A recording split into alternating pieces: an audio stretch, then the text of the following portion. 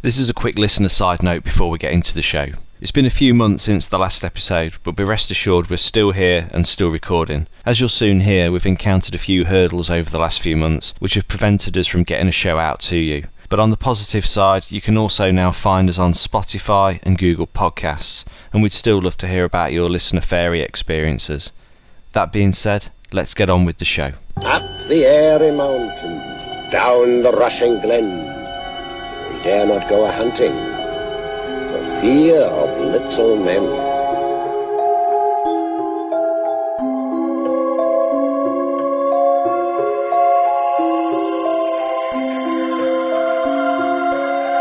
Do other races exist just beyond the boundaries of humankind?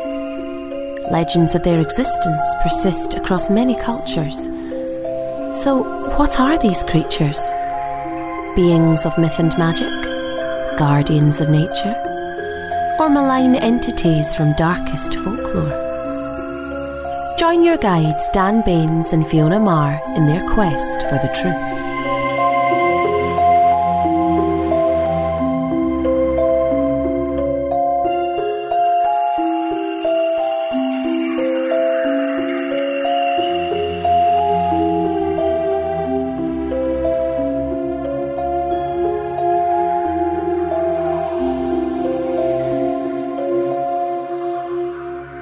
Hello and welcome to the Fairy Podcast, episode number 8. I'm Dan Baines and I'm joined by my co-host Fiona Marr.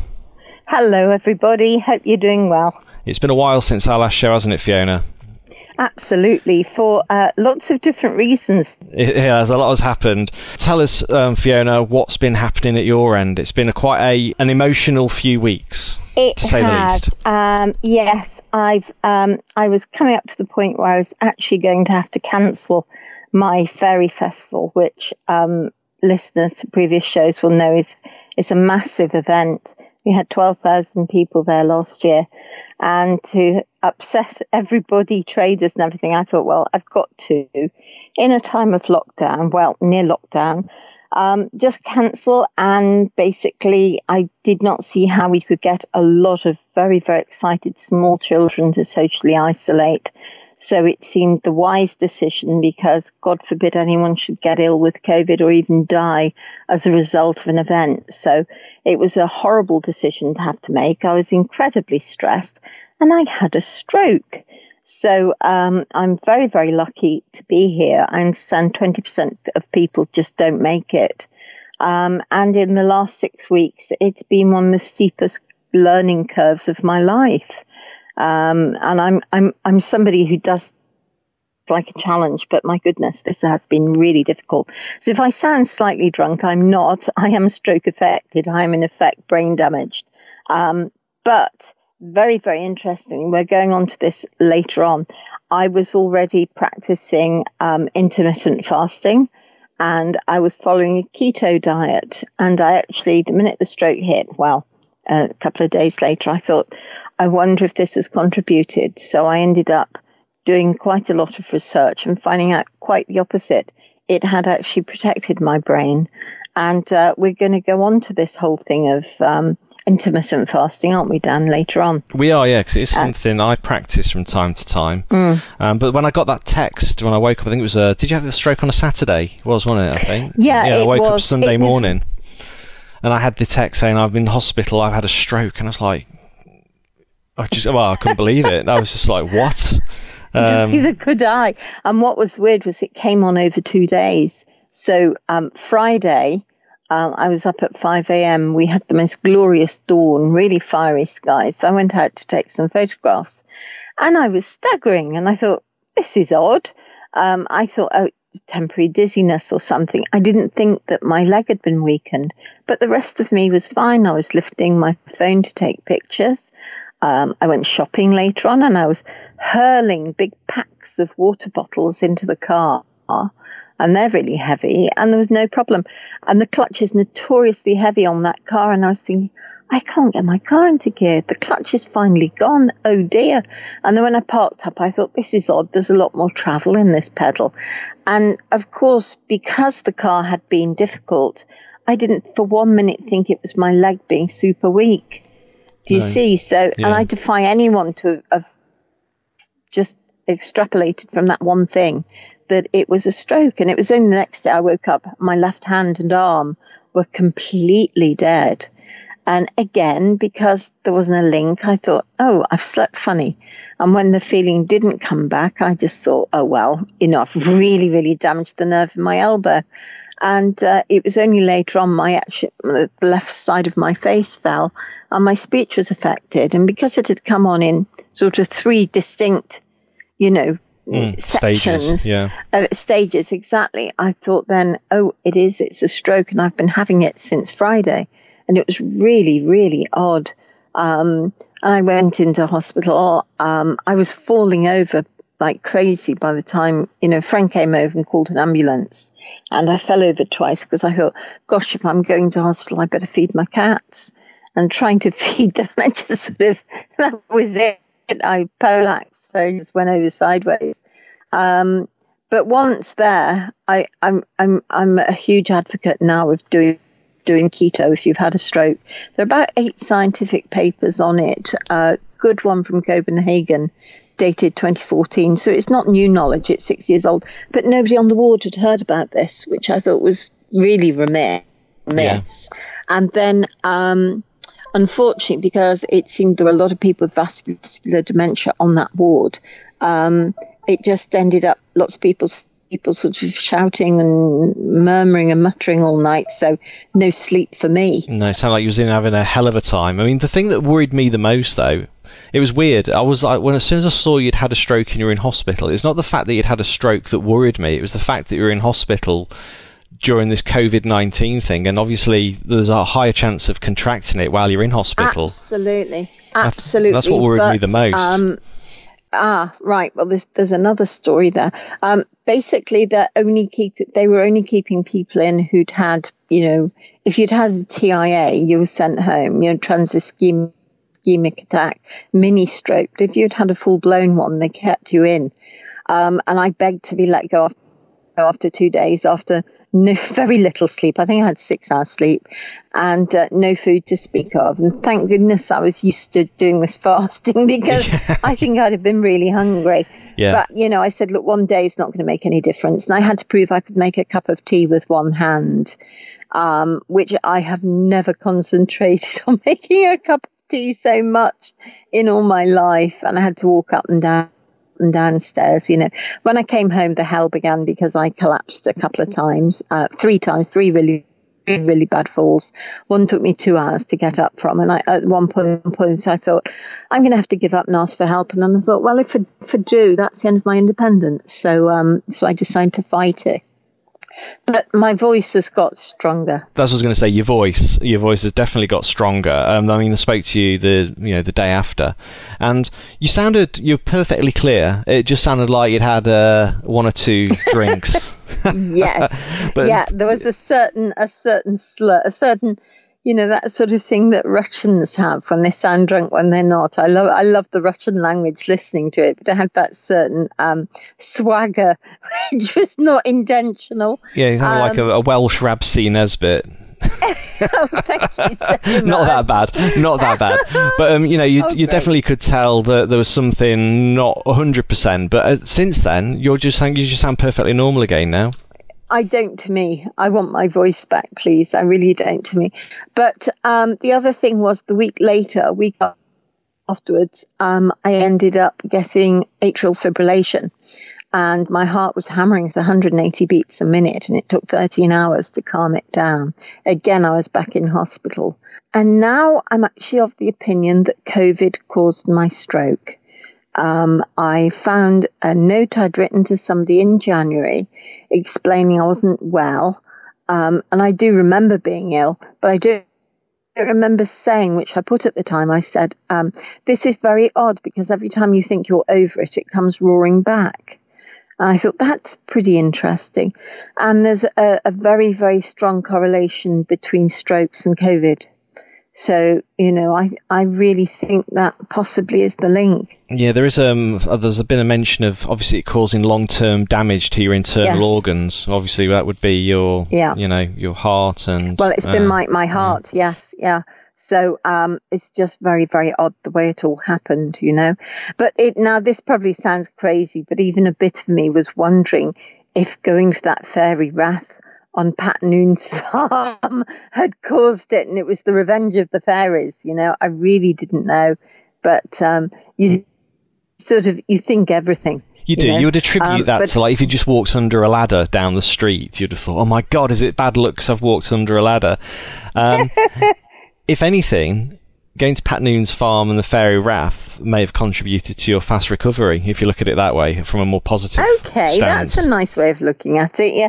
And the fairies were certainly helpful, the way they helped me find my journal, which I lost in Ireland. Again, I think I mentioned that in a previous one. But I have been, to misquote the Martian, what does he say? I'm going to science the shit out of this. I've been meta-sciencing the shit out of it. I've had friends sending crystals. I've had prayers from Baha'i, Muslims, Christians. So many friends have helped me. It's been unbelievable. I'm so grateful. And you certainly find out who your friends are. I needed a particular glove, which you use to sort of almost do like a video game to get your movement back. I had zero movement. Nintendo in my Power Glove. Kind of. It's actually called a Flint music glove. Okay. And unfortunately, the music is a bit cheesy. I am laughing at it, but I think I will soon grow to hate it. And you just hit notes with the music. But 5 friends contributed to that. So they've each had a finger named after them. And they get digital updates on the digits, as it were. Okay. So, but I can clench, I can stretch. Now, stretching is the hardest, because soft tissues will shorten with misuse, and your affected hand doesn't match your right one. You're okay, your unaffected hand. So that makes it weird. I've been doing mirror work where you mirror your own good. I hate to use the words good and bad, but you mirror your own good hand, and it does trick your brain. You're quite aware that it's an illusion, but the illusion is very, very good, and it has a profound effect on this wonderful word neuroplasticity, which is where you basically rewire the brain. But I've been listening to a lady called Dr. Jill Bolt Taylor, and she was a neuroanatomist, well, she still is, Harvard trained, and she had a stroke and stayed conscious throughout her entire stroke. And she says if you're going to have one, a right brain stroke is the best, because it frees the imagination. And she was left side affected, and she had what I can only describe as almost like an acid trip. Okay. She did not know where her body began and ended, because that's something you're not aware. On your affected side, you lose your spatial intelligence. So when I first sat in a car, I couldn't figure where first gear was, because it seemed awfully far away from where I remembered it being. Okay. It's very, very odd. And if you close your eyes and you touch your nose, normally you can do that quite fluently. You'll find you can't after a stroke with your affected side. But it happened to Jill in a way where she literally did not know where her body ended. And she felt as big as the universe. She said, I couldn't figure out how this huge consciousness could possibly fit inside a small, finite human body. Wow, almost like a DMT trip. Yes, exactly. Could that be something to do with the effect of the stroke on the brain and the fact that the brain does actually contain a certain amount of DMT? Could it have interfered with that? I don't think no, because I think it was so long lasting. It wasn't, she doesn't really describe it in the ayahuasca terms, which is the DMT thing. Yeah. She very much describes it in an acid type term, which is a kind of a gentler trip, if you like, best way to explain it. She explains it that it lasted for a long time, and she was a kind of a large, curious intelligence who understood the absolute connectedness of everything, which is very much more acid. And she said, we're only is it something like 1/10 of 100% different from each other? And she said, and I just looked with sadness at this conglomeration of beings who were sort of at war over such a tiny percentage of themselves, which I thought was really, really interesting. So this lady who was a hard-nosed scientist is now speaking like a philosopher.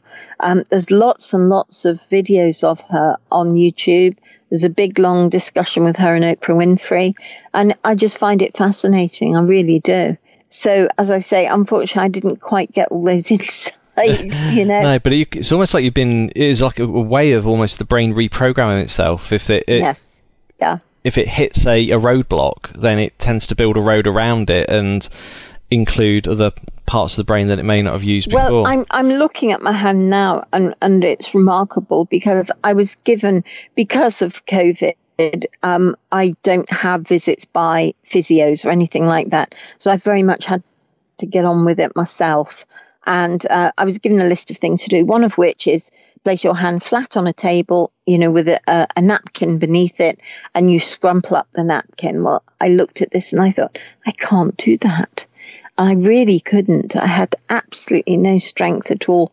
And it took the utmost effort of will to touch my thumb to my forefinger, which I can do very fluently now in just 6 weeks. It's quite remarkable. And everything they gave me, I just couldn't do, you know. And I thought, well, where do you start with this? And all I could do was literally manipulate my affected hand with the unaffected hand, but like 600, 700 repetitions a time. And I think that has really helped. But I had no real knowledge if I was doing the right thing or not, you know. And I've pushed myself at a time when people are saying, oh, you must rest, you must rest. And I've done the opposite. So I don't know if that's helped as well. Well, it doesn't always pay to listen to what everyone else wants you to do. I know. It's always doing. I've always done quite the opposite, to be honest. Yes, yeah. And like I say, I haven't got fine movement, but it's like every 2 days I'll get a new thing I can do.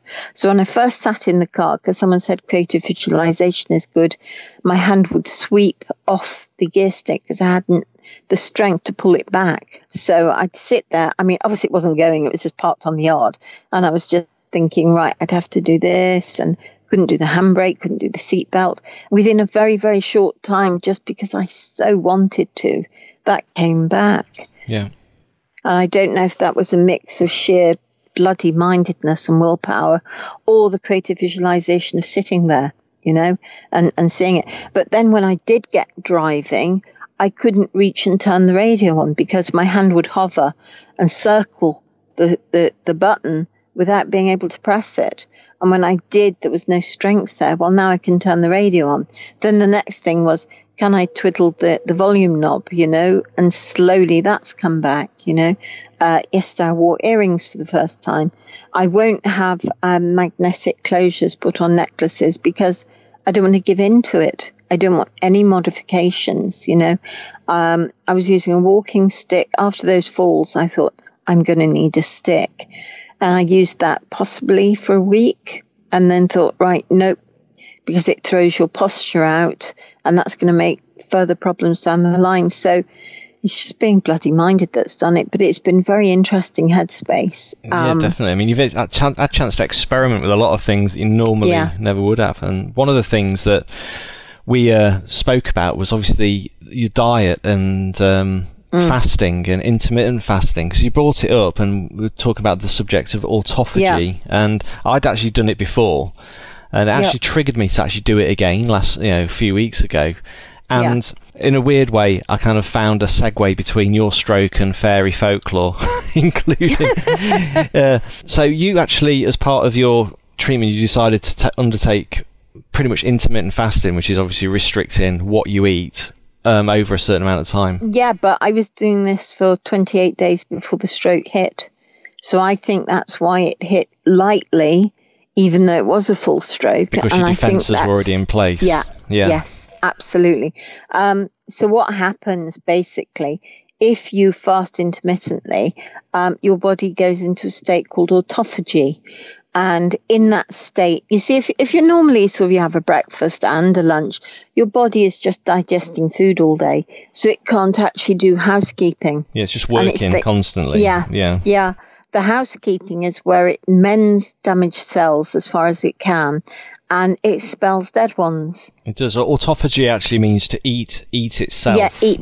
Yeah, so the cells are actually recycling themselves. It's going through, picking out the bad ones or the ones that are defective or dead, and actually cleaning them out of your body, and it does make you think, is this why there are so many cancers now? Because we're all so well fed and so frequently fed? Well, is it I don't think the human body is really designed to. No. I mean, the old dietary thing used to be little and often. You know, people would say, in order to lose weight and to keep your metabolism going, what you need to do, you need to eat little meals as often as possible, which is pretty much like running a car constantly. The machine parts are moving around constantly. It doesn't get any rest. It's just constantly on the move. And I think that's what's been drummed into people over the last maybe 3 or 4 decades. And three square meals, and I mean, it's sort of, it's sad, but I think we know very, very little about nutrition. I think that's the truth. I think the 5 a day is, most dentists throw their hands up in horror at the idea that people are eating so much fruit now, because they're just big sugar bombs. Yes. We weren't designed to eat these big sugar bombs of fruit. And yes, you might say it's better for you than candy, but to me, it's better to do without all of them, really. That's it. I mean, the connection I was going to mention about, obviously, towards fairy folklore, and it's more to do with religion as well, is that most religions incorporate some form of intermittent fasting as part of their annual tradition. So you have Catholicism, 40 days, 40 nights. That's the most obvious one. And the Muslim one. Lent is what you give up. Yeah, yes. The Muslim one, that's quite famous. There's a Jewish one as well. Again, I'm not sure what that's called, but all of them in their own way have a version of fasting. And it is supposed to bring on this feeling of religious ecstasy, if you like. Spiritual People call connection. It a famine high. Yeah. And one thing I noticed is I did it 2 weeks ago, actually. I did a just over a 48-hour fast. I was pushing for 72 hours. But I know that the maximum effect of autophagy kicks in after about 16 hours, doesn't it? And then it tends to tail off after that. But I just thought I'd keep it going purely to experience it. And I noticed straight away, after 24 hours, I had a heightened mental clarity. It was very easy for me to formulate what I wanted to do in the day. I didn't have this fog that I tend to have around me. Say if I've just eaten toast for breakfast or something, my brain tends to be in a fog bank. And I had this clarity, and I had this weird motivation, which I didn't seem to have to push myself in order to do things. I just did things naturally, as if it was part and parcel of my normal day. I think most of that was to do with avoiding food, because I think if I stay out of the kitchen and actually stay in the studio, I actually got more done. But I did have I was happier. I felt more connected with everything around me. And it was just great. It felt wonderful. And it's just knowing that in order to access that state of mind, all you've got to do is not eat for a day.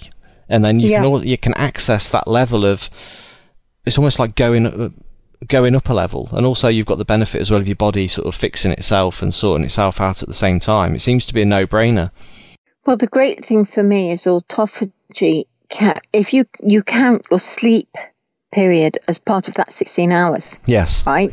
So you count that, and if you have one meal in the evening, that means you're in autophagy all day, every day, which is just great. Yeah, if you're a lazy bastard like me, I can try and spend more time in bed. I could do 24 hours in bed, to be honest, but there you go. Given the opportunity. The mental clarity, though, I think comes from not eating carbs. I really do. And I think that what happens, you're switching brain fuel. I don't know if you know about this. Most diets mean that you create a thing called glycogen, which is stored in your liver, which is a very, very easily accessible body fuel, really. It runs absolutely everything. And your brain is happy to run on glycogen. There's no problem. However, if you're one of these people who does feel like you have a foggy brain or that blanket on the brain feeling, then if you lower your carbohydrate intake, then your body is forced into a situation where it burns fat, and then it runs off ketone bodies, which is the better brain fuel. Yeah. So particularly if you're doing exams or you've got anything particularly mentally stressful coming up, that's the way to do it, you know. Yeah. And that process also stimulates the more primitive brain as well. If you're depriving the body of food and calories, the brain automatically switches into creative mode. Yes. Back, thousands of years ago, you'd have been, well, I need to think, need to be creative in order to find food, to find a source of food. Yeah, so your brain slips into a higher gear. Yeah, because this is really well researched now. Because not so long ago, I was watching a documentary about this, and one of the doctors talking about it said, it's no good to go flaky and tired and a bit miserable if you've got to be motivated to find your next meal. So it's actually part of the body's defense to slip into this higher mental mode and think, right, and you become a really clever problem solver as well, which is really nice to know.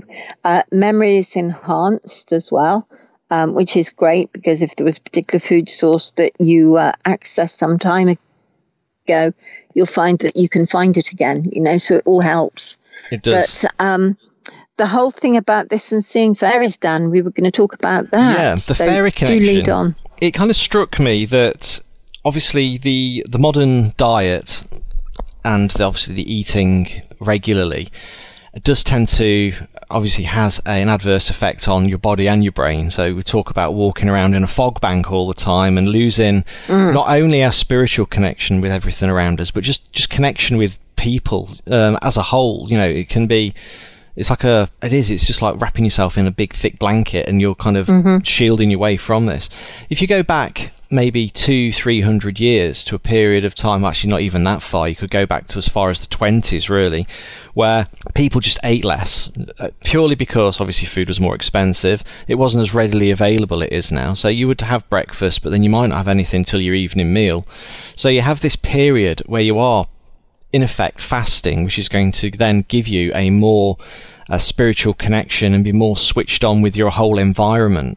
Now, if you're living, if we go back to let's go back to say the 1600s, where you would living in a more sort of rural environment, and you are using this diet, are you only eating twice a day, and what you're eating isn't very much, because you haven't got your brain fogged up with everything we've got nowadays. Would that make you more receptive to forces of nature? Essentially, would it make you more receptive to seeing fairies or things we associate with fairy folklore, those types of experiences, purely because your brain is on a heightened level, brought on by the fact you're not eating much? Yeah, I think it's part of the jigsaw. I think together with that, you've got the fact that people lived by this extreme sort of, superstition really. The 16th century sort of worldview was very much underpinned by superstition. So you've got people who are already primed, if you like, to see fairies, demons or whatever. Yeah. Together with that, you've then got the physical aspect that their brain is basically sort of more open to it. So I definitely think that's part of the jigsaw puzzle. There's more to it than that, obviously, but I think it's a very good point and one certainly to consider. I'm thinking when I do my next 48-hour, I want to do a 72-hour fast next, I will go for a long walk in a few of the areas around here, just to see how I feel. That's what I was going to say, yeah. Pick the places, or even if you can do a retreat, which is why a lot of religious people do retreats, and you have, even to this day, places of pilgrimage. Maybe it would be a good idea to go to a fairy hotspot. Yeah, remove yourself from the equation and see what happens. I mean, I'm not expecting to obviously have a massive fairy experience, but just to feel more connected with my surroundings than I would normally after just polishing off a triple egg and bacon sandwich, a bag of crisps, and a sausage roll on top of that. It is one of those weird things, and just the ease of access to access that next level of feeling great and the mental clarity is just as simple as just not eating. You know, you're not damaging yourself. You're not going to die because you've not eaten for 48 hours. But I think you'll feel the benefit of, as I say, just the mental and spiritual clarity on top of that. The only people I've found who've been resistant are people who are on medications that rely on them being taken after food. Particularly if it's more than one sort of tablet a day kind of thing. But apart from that, everybody I've spoken to is up to try it, and I just think it's a brilliant thing in general, I'll be honest with you, And if you're tight-arsed bastard like me as well, it saves on actually buying food. So if you only eat once every 3 days, it's like, wow, your fridge is constantly full. Obviously, everything goes out of date, though, because you're not eating it. But but if you're not tight like me, what you find is that what you do have is much better quality. Yes. Because you're eating a lot less, so it's nicer stuff, generally organic. But I'm finding it's feeling strangely natural now. So I'm kind of envious of people like you who are occasional visitors, who'll go, wow, this is great. And I'm like, yeah, it's how I feel most of the time. We're in that state all the time. Yeah. It's difficult for me though, because I've got young children who eat constantly. I have to prepare food for them. And when it's very difficult to be in a fasted state when you're doing packed lunches for kids, and because it's so tempting. I can imagine. But the guilt you feel when you actually break it, you get to sort of say 20 hours and you're like, what, sod it, I'm going to eat that Twix, and then bam. Oh, no. But that contributes to such a downer as well. So you've been sort of elevating yourself up and up and up and up. Yeah. And then you hit the temptation level, and that temptation, it can knock you down so badly. And I think knowing how badly it can knock you back is also an encouragement to carry on, because you just know how bad you're going to feel after getting that far. It's almost like getting up halfway up Everest and thinking, and giving up. You know what, bollocks to it, I'm going back. It's too cold. It's that feeling. Yeah. I am kind of wondering, though, we're getting way off fairies here. We're going to have to get back to fairies. But it's a stroke and fasting special here on the Fairy Podcast. Of course. You were saying about sort of having a Twix. I think it's the fact that it's a sudden lump of sugar like that. I think that will have crashed your mood anyway. Yes. You will have had a slight yum at the time, but then you will definitely have had some kind of a crash. But I felt this good when I gave up coffee. And it's a shame that I don't remember it now, but I remember how hard it was to give it up. Yeah. Coffee and tea and basically caffeine in general. And I'm getting on for 5 years clear of caffeine now. And I think the foggy brain bit definitely was part of that as well, Definitely, yeah. But just sounding a bit virtuous here. So come on, enough about fasting, enough about strokes. Let's get on to the real subject of fairies, shall we, Dan? Yes, let's. What we'll do is we'll take a short break, though, and we'll be back in a moment. So what is that? And they told me that's the fairy. We've talked to various people about, John in Revelation describing locusts that have wings, and I have pictures of creatures that look exactly like that. And if you look back to John's time during Revelation with his limited use of language, it's very uncanny that's to me what he's describing, and these creatures are here now. You're listening to the Fairy Podcast.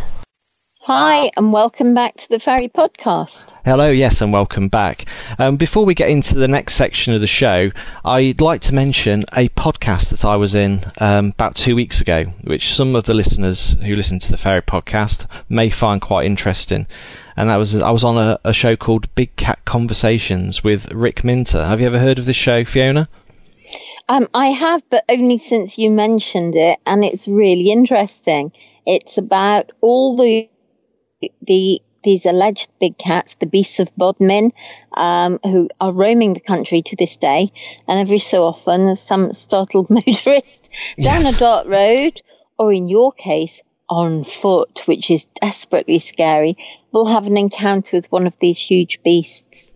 Yes. So I rang in because I started listening to the show a few months ago, and I thought, well, I actually had a big cat encounter when I was in the Navy in basic training, and it was actually a very close encounter. And I think I could have been one of the first people in the UK to have ever been attacked had I not turned round fast enough. But I mean, I won't go into the story because it is quite long, and I'll tell it in full detail on Rick's show. But if you go on to iTunes and look for Big Cat Conversations with Rick Minter, and you'll see the shows on there. And there's so many great stories about people who've had close encounters, not just in the UK, but in other countries as well, where big cats really aren't part of the natural environment. So it's a really great show. And that kind of leads us on to another aspect of the Fairy podcast, which next show I think we're going to have an interview with a chap called Paul McDonald, who was on Big Cat Conversations a few shows before me, and he's based up in Edinburgh. But not only has he had a big cat encounter like me, but he's also had a few fairy encounters up in the Highlands of Scotland. So we're going to get him on the show, and he's going to tell us all about them. Also, of course, it's part of fairy folklore that fairies don't like cats. So it's interesting. You wonder if all these beasts roaming around, which I think is possibly down to the Dangerous Animal Act. I think it was released sometime in the 70s. It was, and yeah. Quite a lot of people let their exotic cats go rather than have them put down. And these creatures seem to be breeding quite happily in areas where there's a lot of heather, which also seems to be areas where you get fairies. So there could well be some kind of a war going on there that we don't know about. There's definitely, well, I definitely don't like cats. You see, I do, and I used to take one, Magnus Magnificat, for walks with me, and we went to a place called the Pinnacles in Capel Cerrig, which is a beautiful walk, bit of a scramble up a hill, it's quite a distance. And in one particular steep-sided valley, it almost felt as if we shouldn't be there. Well, he certainly shouldn't be there, and he was unwelcome.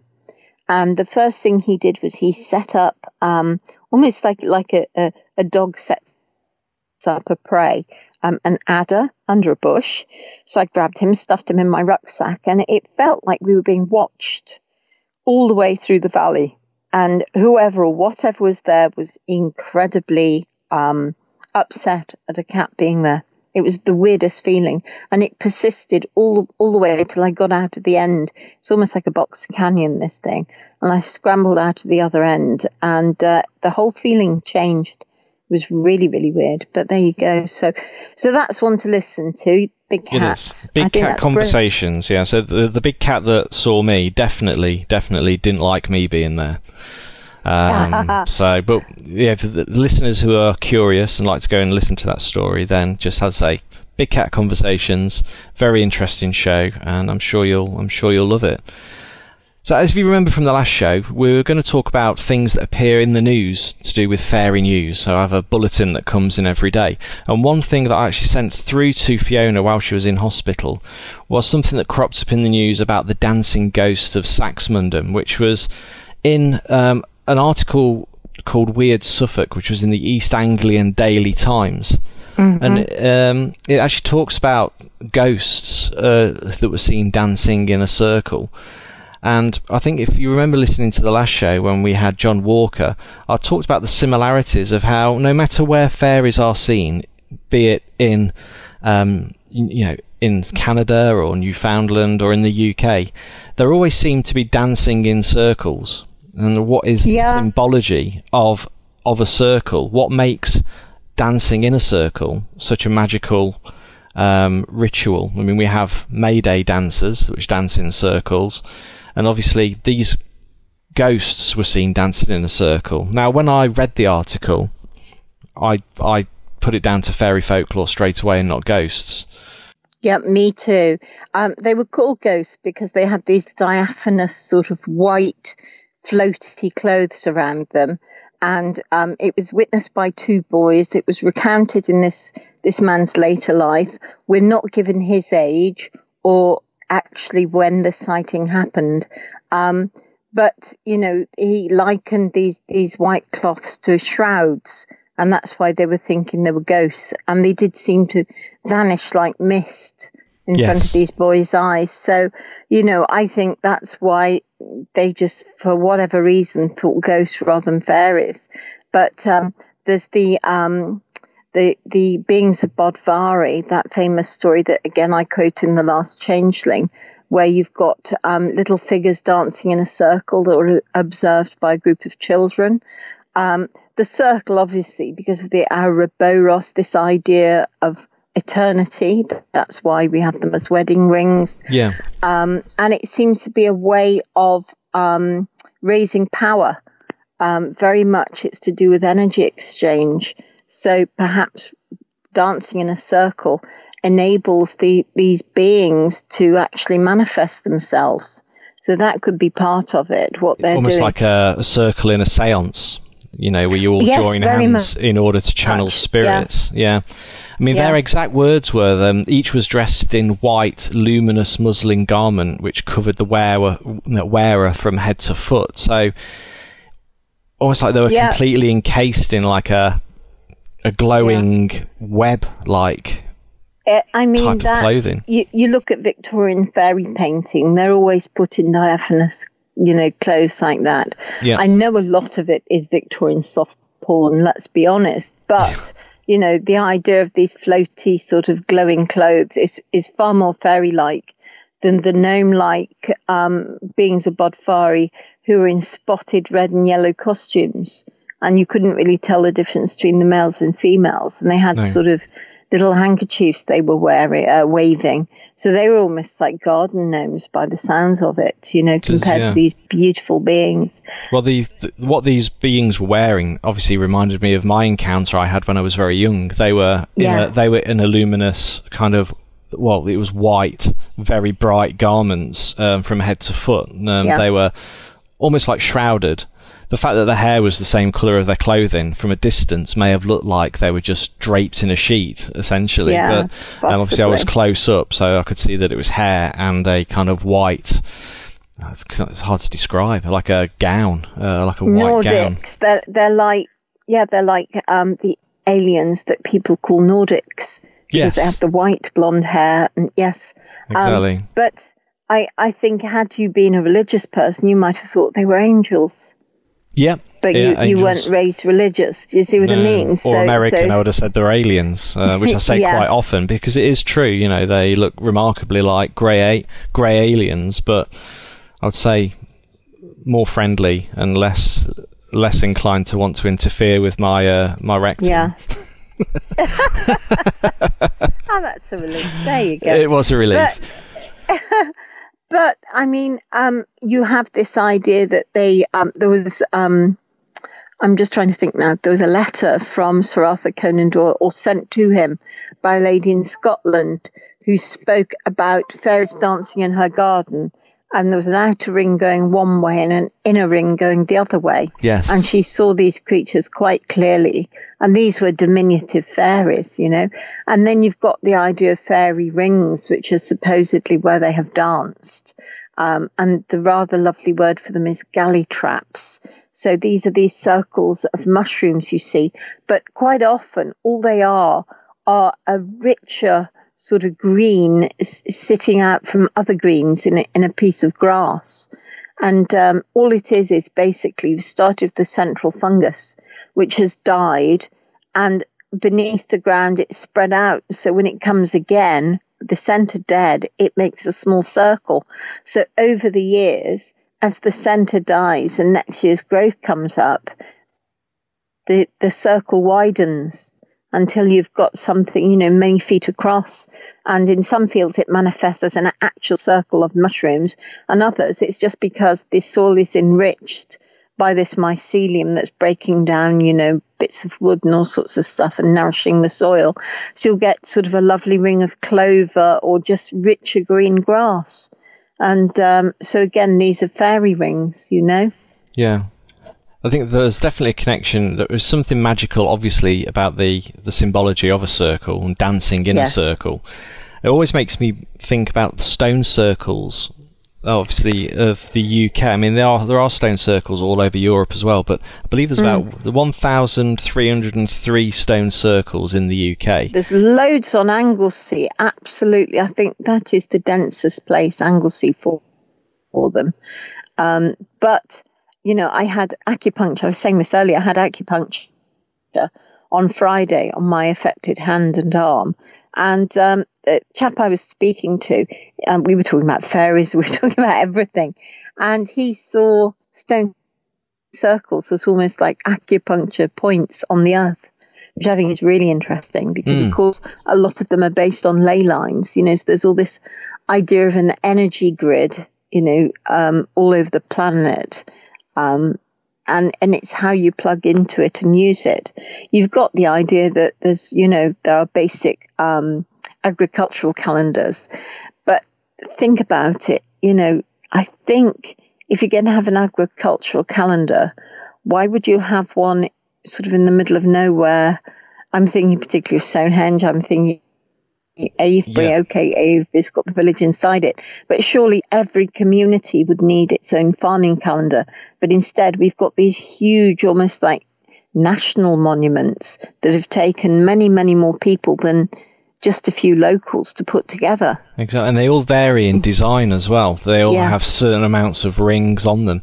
You know, I've always thought from a more fantastical point of view that could they denote entrances to other dimensions on the landscape, or say if someone experienced something at a particular place or saw something emerge from a particular place. I mean, a few shows back we spoke about the girl at Castle Ring in Cannock Chase when she fell asleep on the banks of what was a Neolithic circle there, and she woke up to see a group of what looked like prehistoric men wrestling with almost like a gargoyle type creature in the middle of the ring. What if these stones actually mark out on the landscape where entrances to what you could only describe as, say, the underworld really would be?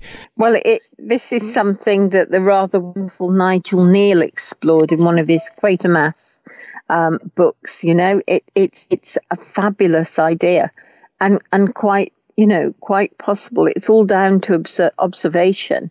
You know, a lot of these places were set up sort of after sort of possibly centuries of observation. It's almost like the stones as well. Some of these rings don't have stones, but the majority of them do. It's almost as if the stones are there to perform a type of maybe a protection or a cap, so to maybe prevent something from coming through. Or sometimes you find the stones have been knocked down as well. Could there be a connection between the way the stones are positioned to what the ring actually achieves? I mean, I know there's the whole alignment of the sun and the passing of the seasons. There's that theory, but what if the stones are there to actually protect or to prevent whatever is inside from getting out? I hadn't thought of it like that. That's quite an interesting idea, but I know that Stonehenge, the more work they do, the more they find. So they now think there was a Woodhenge that predated it, and they've got all the post holes. Okay. But how would you explain places like Carnac in France, where they're long passages of stone? They're just rows. Do you see what I mean? It's not a circle, but it's a fabulous site, really, really ancient and well worth a visit. And it's got that kind of electricity in the air feeling. I mean, that is something that you find in these places. There is, my favourite, one of my favourites is Castle Rig up in the Lake District. And I've had some literally magical experiences there. One of which was I was attending, let's say it was a kind of retreat about metaphysics, which is the nature of reality. And I was particularly annoyed. Long story I won't go into, but I thought I've got to get away from this group of very entitled people who were there. And I thought, I'm not going to get anything out of this weekend unless I can break this mood. And one of the ways of breaking a pattern is to walk very quickly around the stone circle 3 times. So just so happens 8 miles up the road, there's a stone circle. So I went to Castle Rig and I got there in the teeth of a howling gale, and it was overcrowded with loads of people. Oh no, I just didn't want to be seen. So I'm walking, and because we've been talking about the nature of reality, you literally walk your talk. I don't want to be seen, so I am chanting, "Don't see me," in my head while I'm walking. I started off sauntering around the circle. I thought, this is no good. I'm just getting more annoyed. So I was stomping around this circle, and I made 2 and a bit circuits, thinking, just don't see me, don't talk to me, just leave me alone, don't see me, don't see me. Before somebody called out, "Excuse me." And I'm like, oh, shit. And I tried walking on. He goes, "Excuse me, I can hear you." And for the first time, I looked at these people, really looked at them properly, and they were all blind. And I've been walking around going, "Don't see me." It was just, and that jaw drop moment, that broke my pattern. And he then asked me to describe the whole site, and I started, and he said, "Oh, I've never seen colour." So I then had to describe the entire 360-degree panorama in terms of taste. So a nearby hillside with tufty grass was his number 2 buzz cut, and it was lime flavour. And then a distant hill with a forestry plantation, trees that were lining up, these fir trees in lines. They were dark, dark green. That was the texture of the corduroy of his trousers. And the taste was mint chocolate, because distance blues colour. It blues it down. So I did the entire, I think Keswick was cola cubes, any stones were cola cubes, and all the bracken was crunchy cornflakes. So I just did the whole 360. And I had a bull doing it. And he just turned and said, "Oh, you're a writer." And at that time I wasn't. And he said, "Well, you should be." And that was my little miracle at those stones, Yeah. And it is an amazing site. It's on a plateau. It's still got massive fells around it, but it is quite elevated from the rest of the countryside. And it's just a beautiful, beautiful site. Yeah. But from that, you've got the little old rollrights in Oxfordshire that are terribly weathered and pocked, and they're tiny. And it's a lovely little jumble of stones. It's a circle in a field in Oxfordshire, and I met the lady who actually, she privately owned them at one time. And she asked if I wanted to buy them, because she said I was the perfect person to own the roll rights. Right. I didn't have the money at the time, which is a great shame, but there you go. Have you ever been to Arborough in Derbyshire? No, I don't know that one. I think it's one of the biggest megalithic sites. Right. And it's several rings with banks. Yeah. And it's very large and dates back to about 2500 BC. And it has 50 limestone megaliths all around it, and it's on top. Well, it's high up because it's obviously in the Peak District, so it's up near Buxton. But if you go up there, there's never anyone up there. It's very, very quiet, but it is it's quite an eerie place as well. Yeah, there is that air of eeriness. It's like Callanish on Skye. It's got that almost sense of desolation. Yeah, it is. It is very desolate. I mean, if you go up there the right time of the year, all you can hear is the wind, and you can see for miles around. You can see the horizon everywhere around you, and the thing is the focus of a lot of pagan ceremonies, but it's also the axis of a lot of ley lines as well, which I think we spoke about 3 Men Seeking Monsters, the Nick Redfern book, but there is another story up there about a woman who was walking around Arborough, and she saw what looked like a metre-long white worm writhing around on the ground in one of the rings up there, which her dog didn't particularly like, and she was very freaked out by it and sort of ran away from it. But that always made me think of the terrible movie by Ken Russell, Lair of the White Worm, which is also based in Derbyshire. Yeah. Well, there's the whole story of the White Worm, which he based the medieval romance, which is what he based it on. The Lambton worm, yeah, the one that you cut into pieces and the dog would run away with pieces of it, and was it that's how he killed it. Basically, he caught a worm, didn't he? And he threw it down a well, and then it emerged from the well and took it was killing cattle and everything, wasn't it?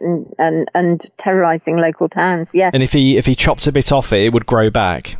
Yeah, very. So he got his dog to, every time he chopped a bit off, the dog would grab the piece and run off with it, so it wouldn't grow back. And that's how he killed it in the end, I think. Right. But just the connection between with Arborough in Derbyshire, the lair of the white worm, and then this woman in Three Men Seeking Monsters reported seeing this metre-long white worm writhing on the ground in the centre of a stone circle. Just thought, it really got my imagination going. Was it an interdimensional thing she was seeing, which is quite possible? That would certainly time with your theory that they're there to actually keep things away. But how come it got through? Do you know what I mean? That's a bit of... Well, it got through, but it was actually still in the circle. It didn't actually get out the circle. It appeared inside it, but it didn't actually get out of it. So she could have been there just at the right time when something was coming through. She couldn't she? Yeah. Oh dear. So yeah, just that connection with the white worm and the stone circle, Arborough, just always made me think of Ken Russell's terrible film, which I think I watched quite a lot because who's the girl? There was a woman in there who was Amanda Donoghue. That's it, Amanda Donoghue. Yeah, she's naked quite a lot in it. So I remember watching it as a teenage boy. The Lair of the White Worm and Arborough. Well, one crap film, but one great place to visit if you get the opportunity. Yes. I'm definitely going. I think that's great. And like I say, the other great place for me is Avebury, and that really feels special. And being able to stay actually inside, the circle is incredible.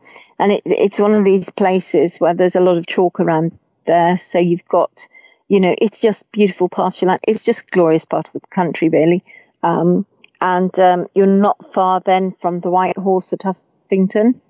And then away from there, you've got Wayland Smithy, and they're all along the old Ridgeway, which is a great walk if you ever feel like doing that. It's I think you can do it. I don't know how many 100 miles it is, or if it's 100 miles. I can't remember. I'm sorry.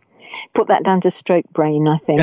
But there you go. So, but the circle things in general, I think we all think of them as protective, don't we? You'll see them as. So we've got a very much a shared sense of ownership in this country, and we feel quite protective towards these stones, which is why it's so annoying when some idiots decide to vandalise them. There was somebody coming back from a festival decided to paint runes all over the ones at Avebury, destroying sort of ancient lichens and stuff like this. But when you said about toppled stones, Stonehenge was absolutely in ruins from the drawings and paintings I've seen. There was one by Turner, I believe. He did a picture of Stonehenge, and they're all over the place. And it's sort of been put back together in recent times. So it does make you wonder if they got exactly the right lintel on exactly the right uprights. Do you know what I mean? And if that was significant, so you have to go carefully when you restore these things. Could be like a circuit that's been rewired wrong. It could potentially not be working anymore purely because it's been put back together incorrectly. Yeah, interesting, isn't it? But it's the fact that they went so far for the stones, because you've got the blue stones from the Preseli Mountains, and it was only recently that archaeologists have figured out the route for the uprights, because they found some abandoned stones in a wood not too far away, which I think is really interesting. Yes, that I've nobody read about ever that. put two and two. Yeah, and nobody ever figured out actually these are stones obviously bound for Stonehenge. Makes you think the stones have a certain property that was required for what they needed it for. Otherwise, any stone would have done, really, wouldn't it? Yeah, it's very interesting. I suppose we'll never know. We will never know, though. No. And also, again, about the Druid thing is allegedly bogus, that the people who put them together were possibly Beaker people, if not earlier. So it's sort of the Druid thing, again, unfortunately, seems to be a bit of a Victorian construction, which, let's face it, a lot of that history is, yes. Oh dear, never mind. There's a great stone circle in Shropshire, Mitchell's Fold, which is on a very sort of bleak semi-moorland piece, which is, again, it's still got that magic. It's a small circle, and it just sticks out of this rabbit crop turf. And I think you'll find it on pretty much. So if you either Google or get yourself an OS map for Shropshire and look up Mitchell's Fold, you'll find it. And I think it's well worth a visit because it's a lovely, lovely circle. Yeah. And there's probably a few that aren't even accounted for on the landscape that have just deteriorated, where sites of stone circles once stood, where, people have probably go back to, say, Victorians who weren't particularly great on conservation, maybe even built over them in some places. Well, yeah, prior to that, though, people used to rub the stones out for their own use. Yeah. So I'm reckoning that probably many a lintel on an old barn, if it's got a huge lintel, a lot of them do, that it's been rubbed out of a stone circle. It's quite possible. It just makes you wonder if that gives, the land a particular, or the building rather, a particular quality. Yeah. But there also, there's in his book, Colin Wilson wrote this book, The Occult, and he speaks of ancient farm gates where you quite often will have a dolmen that basically becomes a gate to a field. And his theory is that the field was built around this standing stone, and it's just become part of the farm landscape. And it seems to be somewhere where, the gates are made where the cattle already go, rather than forcing them. Do you see what I mean? Yeah, the natural path. Not exactly a migratory route, yeah, but a natural path. And cattle do seem very much to take their own ways. You'll see that on the Welsh hillsides where all the sheep go.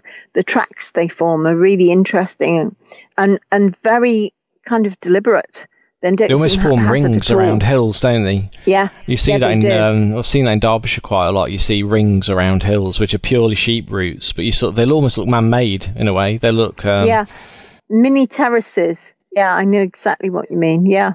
It's a big feature of the British landscape. Yeah. Yeah, sheep. We don't give them too much credit, do we? But they might be scared. They might be scared of everything, but they create some odd anomalies on the landscape. So I think what we'll do is now, I think we'll wrap up today's show. Obviously, you're quite tired, not feeling fantastic, and it's far too hot for me. Yeah, it is a bit warm. I'm not feeling too bad, but I do get tired a lot more quickly now. That's one thing, but I'm hoping that'll go. I'm pretty sure it will, because there's so many places I want to visit now after today's show. I want to go back to Mitchell's Fold, Castlereagh. And can you mention the one in Derbyshire again, please? Arborough. Yeah, it's Arbor. So harbour without the H. And if you're American, without the U. That is American. That's without the U. Arbor. Yes. Yeah. Arbor. Just L-O-W. Is it one word no, or it's two separate. words? It's two words. It's Arbor, Low. Okay. Two separate words. But if you just Google it, you'll see. And it's got. I think Most Haunted they went up there on one of their shows because there's meant to be a boggart up there as well that roams around. They filmed some anomalous lights floating around up there in the dead of night, but obviously it's so high up you can see for absolute miles, so they probably just saw a car going up and down hills from a distance. But yeah, there's the legend of a boggart up there as well. So not only does a huge white worm dwell underneath there is also a boggart. So what we'll do is we'll hopefully come back. We won't leave the break as long this time. I'm off to Edinburgh in a few weeks, and I'm going to arrange an interview with Paul MacDonald about his fairy encounters up in the Highlands of Scotland. And I've been talking to an interesting author, and I'm going to see if she will agree to do an interview, because if she does, that would be quite a coup. So I'll keep it under my hat. Excellent. So until next time, thanks for listening. Thank you. Bye.